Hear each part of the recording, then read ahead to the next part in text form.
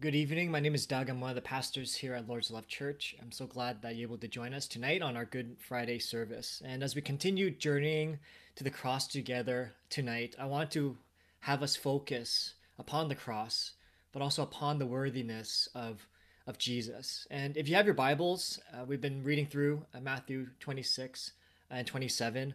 Uh, Maybe you want to have it open on your web browser or on your phone, but please flip with me to Matthew 26 again, verse 57 to 68. And that's where we're going to be here tonight, and I'll read for us this evening. Those who had arrested Jesus took him to Caiaphas, the high priest, where the teachers of the law and the elders had assembled. But Peter followed him at a distance, right up to the courtyard of the high priest. He entered and sat down with the guards to see the outcome. The chief priests and the whole Sanhedrin were looking for false evidence against Jesus, so that they could put him to death, but did not find any, though many false witnesses came forward.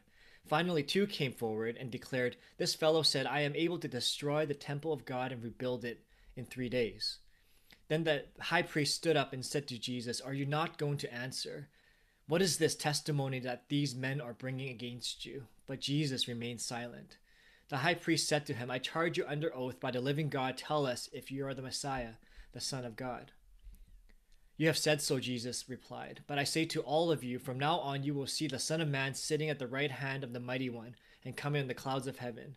Then the high priest tore his clothes and said, "He has spoken blasphemy. Why do we need any more witnesses? Look, now you have heard the blasphemy. What do you think?" "He is worthy of death," they answered.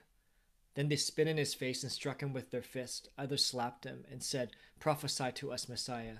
Who hit you?" This is the word of the Lord. Victor Mosqueda was hiking in Sequoia National Park. At 7 a.m. was early on in the morning, and then he saw a boy slip off the trail and fall into the river. This raging river swept the boy away, and without any hesitation, Victor jumped into the water after him.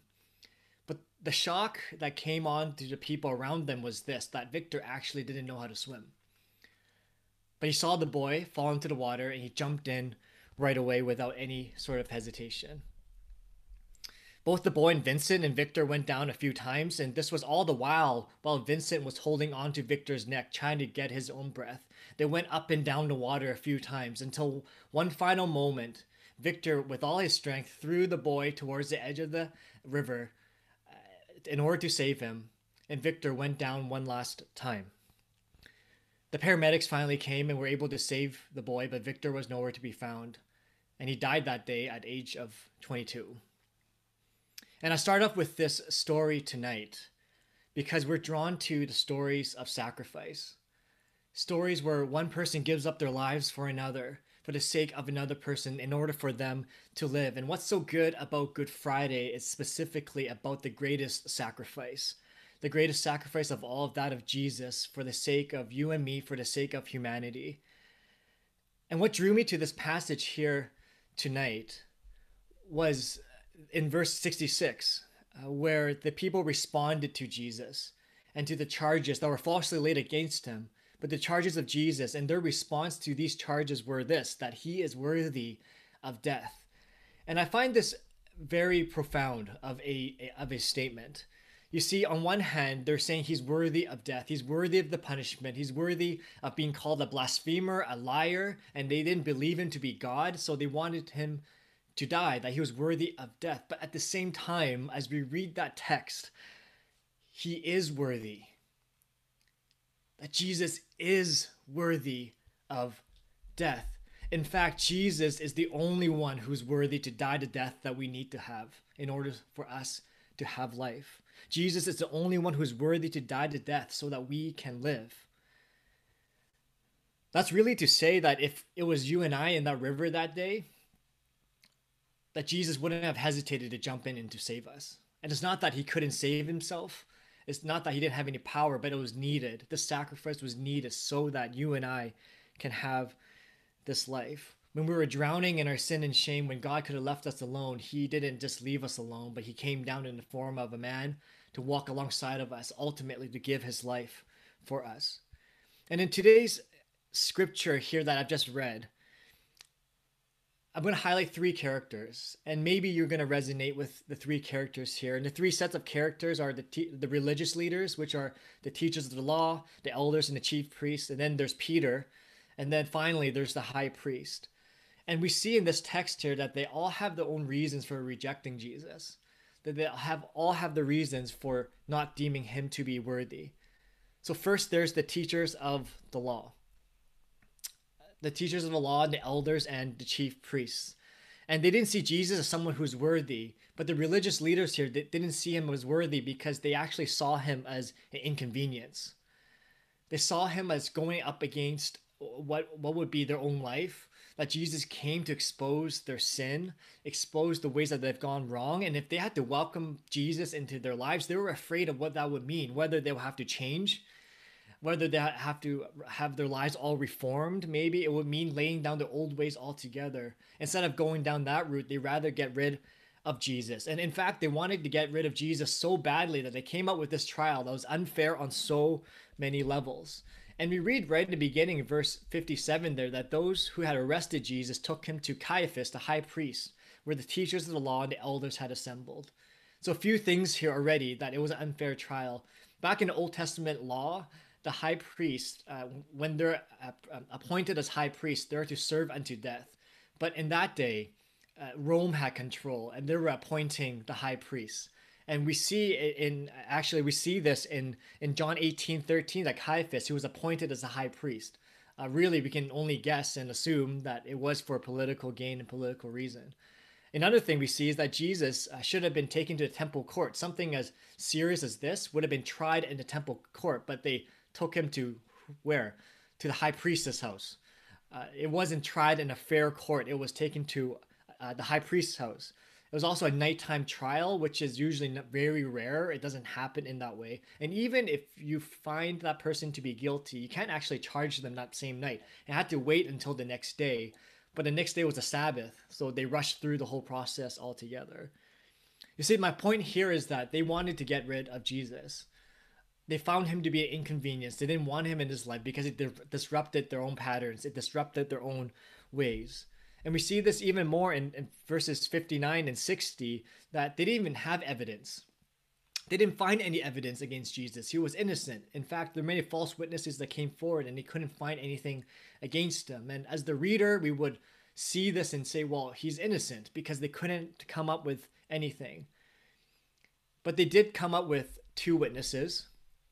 And under the law, again, in Deuteronomy 17:6, you need to gather 2 to 3 witnesses in order for the charge to be legitimate. So they gathered just enough. And I'm assuming here as well that they bribed them. As we heard in the text, they bribed Judas. Later on in the text, they bribed the soldiers. These two, even though they couldn't find any witnesses, they bribed these two to come and give a testimony. And it backfires. It doesn't exactly go the way that they thought they would, because these two that they got actually ended up misquoting Jesus. Jesus didn't say this altogether. When we read this, finally, 2 of them came forward and declared, "This fellow said, I am able to destroy the temple of God and rebuild it in 3 days." Jesus didn't actually say that. What he was referring to in John chapter 2 was that the temple was his body, and if they were to break his body, his body will rise in 3 days. It wasn't the physical temple that I was talking about. I find it hilarious. I know it's a serious night, but they find 2 random people, and the first thing they say is, "This fellow," this man or this guy. Imagine those TV news reports that interview the people on the scene, and they say something random and it goes terribly wrong, and the religious leaders are just trying to hide their faces and be like, "Well, this isn't going the way that I thought it was going to go." But here's the thing, though. They went at lengths to try to get rid of Jesus because he's seen as an inconvenience. And maybe tonight, as we read the story, we resonate actually with the religious leaders, that we go at lengths as well to twist God's word and to justify ourselves in order to make it fit. Make our lives fit around the gospel narrative instead of understanding God's story, God's narrative in our own lives. And we start thinking, well, God is God, sure, but I have my own life to live, and God is actually just being inconvenienced to my own plans right now. But Jesus is worthy. We're reminded of that tonight. Jesus is worthy. Jesus isn't an inconvenience. Jesus is the Christ. He's the Messiah. He's the Lord. He's the one that we follow and the one that's created all things. So the religious leaders thought he was an inconvenience and tried to get rid of him. And then we see there's Peter. There's Peter who saw Jesus as Messiah, but he focused more on what it would mean for his own comfort and safety instead. We read here in verse 58, but Peter followed him at a distance, right up to the courtyard of the high priest. He entered and sat down with the guards to see the outcome. Why did Peter follow at a distance? Why did Peter follow Jesus not so closely anymore, but from a distance away? See, Peter followed Jesus closely for 3 years. He was his rabbi. He saw the miracles. He saw the healings. He saw Jesus work in great wonders and power. He believed him to be the Messiah. But in this moment, right here, perhaps when it counted the most, he was falling away. In this moment, even though he believes Jesus is the Messiah, Jesus is going to cost Peter his own safety and comfort, and because of that, he chooses his own safety and comfort instead. Peter was more worried about his own safety than he was about declaring Jesus as worthy. We see him caring more about himself and what he thought. You see, right after the Last Supper, we heard this being read to us earlier. Right after the Last Supper, on the way to the Garden of Gethsemane, Peter says in Matthew 26:35, even if I have to die with you, I will never disown you. And all the other disciples said the same. Then Jesus says, watch and pray, guys. Watch and pray. The kingdom of God is near. I need to do what I'm about to do to save humanity, but they keep falling asleep. And then the guards come and he cuts off the servant's ear, and maybe it seems like he's getting brownie points at that moment for standing up for Jesus, but Jesus takes the ear and heals the servant and says, no, don't do that. That's not what I'm here to do. And then Jesus is arrested, and we see here that Peter follows at a distance away. And furthermore, he's sitting with Jesus' enemies in the courtyard. And right after this section of text, right in the next chapter, Peter denies Jesus 3 times, as Jesus had predicted. Friends, I just want to remind us tonight, and as we see the narrative of Good Friday and of the cross, that it's a slow slide. It's a slow slide away, a slow fall away from Jesus. And it doesn't just happen in one moment. It often starts when we're more worried about ourselves and our own comfort and our own safety than we are about God's kingdom. And we see that here with Peter. And then there's the high priest. Remember when the 2 witnesses came forward? Well, I can imagine the high priest at that moment is like, well, here we go. We have the evidence to frame Jesus. And then they blew it. The high priest, like, you only had one line and you ruined that one line and you blew it. So the high priest stands up in anger, and there's a showdown between one high priest and Jesus, the high priest, the one who created the role to begin with. And we see here that the high priest, he didn't see Jesus as worthy because he thought of himself as worthy. He thought of himself higher than Jesus. He thought of himself as the one that's more powerful and the one that has more authority, the one that actually knew what was going on. So then the high priest, in verse 62, stood up and said to Jesus, are you not going to answer? What is this testimony that these men are bringing against you? But Jesus remained silent. And here as the reader, we think Jesus' silence is because he's done something wrong. He has no reply. But even in his silence, even when he doesn't say anything, in his silence, Jesus is still living out truth because he fulfills another prophecy, as we see here, as found in Isaiah 53, verse 7. So the high priest pushes a little bit more. The high priest said to him, I charge you under oath by the living God, tell us if you're the Messiah, the Son of God. I charge you under oath by the living God, which is hilarious, how oblivious he was to the situation because the living God was right in front of him. And he's charging him by the highest oath in the whole Jewish tradition, which actually was required to answer. By law, you had to answer the question, but at the same time, you also broke the law because you can't use that law to force someone else to incriminate themselves. I know it's a lot of laws, but they're breaking laws left and right. So the high priest says, tell us if you are the Messiah, if you are the Christos, if you are the Christ, if you are the anointed one, if you are the Son of God. And how does Jesus reply? He says, you have said so. But I say to all of you, from now on you will see the Son of Man sitting at the right hand of the Mighty One and coming on the clouds of heaven. You see, it looked like the Jewish leaders and the Roman authorities were in control, and it looks like they had the upper hand. It looked like they had power to actually condemn and to kill Jesus. It looked like they had everything all rigged and set up and going in their favor. But tonight, on Good Friday, as you reflect upon the cross and you reflect upon your own life, even when everything is going the other way, if we look closer, we'll see that's all in God's plan. That He's in control. Even in the most terrible of times, Jesus is totally in control. Even in the confusion of our lives, Jesus brings clarity in such a moment. Jesus thought, since you really want to know who I am, I'm going to show you who I am. I'm going to reveal myself fully who I am. Jesus often hides his identity, but here he says, it's time. So he quotes Daniel 7 and Psalm 110, which all point to the Messiah and also the judgment of the people who don't listen to God. And he declared under this oath in the highest Jewish court, and really before us and all of humanity and anyone that ever reads this text before us tonight, that what Caiaphas said was true, that he is the Christ. That he is the Messiah. He is the one we've been looking for. He is the fulfiller of our hopes and dreams. He is the Lord of Lords, the King of Kings, the Alpha and the Omega, the beginning and end. He declares right here and now the most clearest definition of who he is. And Jesus is who he says he is. And they were getting it wrong the whole time because they didn't get it.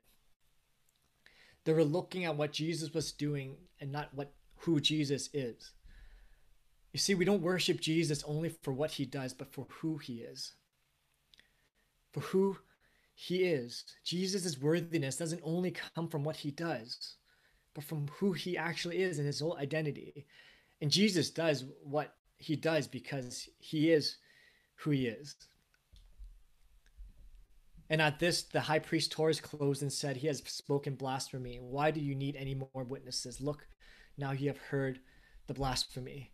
What do you think? He is worthy of death, they answered. Then they spit in his face and struck him with their fists. Others slapped him and said, prophesy to us, Messiah, who hit you?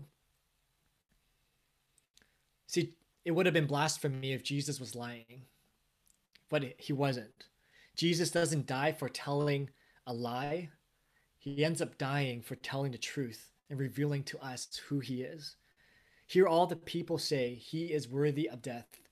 They spat in his face and struck him with their fists, and this ultimately sums up the depravity of humanity, how broken and sinful humanity is. How God came to earth to seek and save the lost, and we end up saying he deserves to die. He deserves to be crucified on the cross. And that's because their actions were led by what they were thinking and not by what they were seeing. See, the question here, what do you think, is ultimately flawed. It's ultimately flawed because my mind, my thinking is broken and depraved without Jesus. It's not about what I think. It's about what Jesus wants us to see in him tonight. And our thinking can get in the way of our seeing when we try to reason our way out, which affects the way that we glorify and ultimately give God his worthiness. And Jesus' words here or for all to hear is that from now on you will see. And the question for us tonight is, what do you see? When you look to the cross, what do you see? Do you see the nails in his wrists, the nails in his feet, the crown of thorns, the bloodied and battered body of Jesus, the King of Kings, my Lord on the cross dying for you and for me? What do you see when you see the cross tonight? Because tonight's not about what you think of Jesus. It's what do you see when you look at Jesus? Who do you see when you look at Jesus? When we see Jesus as worthy, we see everything else more clearly. You see your own worth more clearly. You see your situation more clearly, your sickness more clearly. You see your tragedy and your pain more clearly when you look at the cross. Because even though all these people mistreated Jesus and gave him this unfair trial, Jesus ultimately dies for them too. Jesus still says, Father, forgive them, for they know not what they are doing. Those there that day, when they saw Jesus, we read another text in Matthew 27, verse 54, when the centurion and those with him who were guarding Jesus saw the earthquake and all that had happened, they were terrified and exclaimed, surely he was the Son of God. When they saw Jesus and saw everything around, they fell down and worshiped and proclaimed him to be the Son of God. And when John the Baptist saw Jesus coming, he proclaimed and he testified. And when he saw Jesus, says this in John 1:29, look or behold the Lamb of God who takes away the sin of the world. Or John, the disciple and the apostle in Revelation chapter 5, I'll read this for us. It's a longer text. He says this, then I saw a lamb looking as if it had been slain, standing at the center of the throne, encircled by the 4 living creatures and elders. The lamb had 7 horns and 7 eyes, which were the 7 spirits of God sent out into all the earth. He went and took the scroll from the right hand of him who sat on the throne, and when he had taken it, the 4 living creatures and the 24 elders fell down before the Lamb. Each had a harp, and they were holding golden bowls full of incense, which are the prayers of God's people. And they sang a new song, saying, you are worthy to take the scroll and to open its seals, because you were slain, and with your blood you purchased for God persons from every tribe and language and people and nation.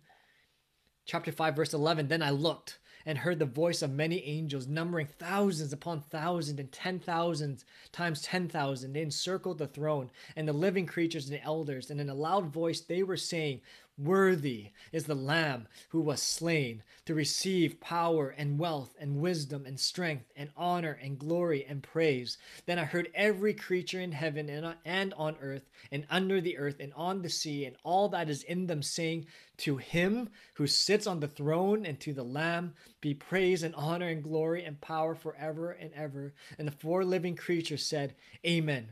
And the elders fell down and worshipped. Yet on this night, this God that all creation worships lies hanging on the cross. For you and for me. And as I ask the question of what do you see, what Jesus saw that night when he was on the cross was his disciples fleeing. You could see people mocking. Yet Jesus could also see the new life that was waiting for us. You see, I want to end with this here tonight. It's been said that Golgotha was where Jesus was crucified, was right outside the city gate, and you'll see that the pathway of Jesus of the Garden of Gethsemane leading all the way to Caiaphas, the high priest, and then to Herod's, and then being led out to Golgotha right here. And it's been said that as he's been crucified, that it's possible that he could have been looking at the temple. Could you imagine?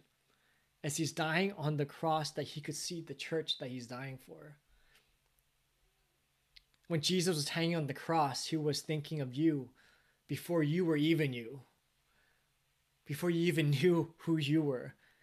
And if we look closely at the cross today, we'll see something else. You'll see your name.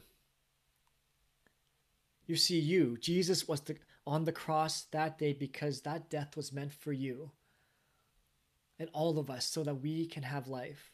And as we sit at the foot of the cross tonight, and as we sit under the weight of our sin and shame, my prayer for us is that may we also feel and experience the freedom that comes from Christ, of what he has done from his sacrifice, that there's no sin too much for Jesus to carry, there's no problem and obstacle too big for Jesus to move. May we look to the cross and say, he is worthy.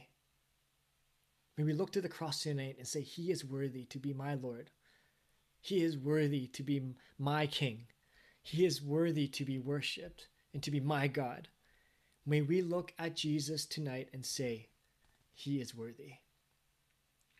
Father, we come to the cross tonight and we acknowledge our brokenness and our sin, and we confess to you all the ways that we've gone wrong. We confess, Father, all the times we've said that you are an inconvenience. We confess of the times that we've chosen our comfort and our safety over declaring you to be our Christ. And we confess of the times, Lord, where we thought we were worthy, that we were all powerful and all knowing, better than you yourself. So, Father, we lay down before you and we grab hold of your feet tonight and we say, you are worthy to be our God and our King. So may you come into our hearts tonight and may you give us healing and may you lead us to the cross and declare you to be worthy once again and every single day after this. In Jesus' name we pray. Amen.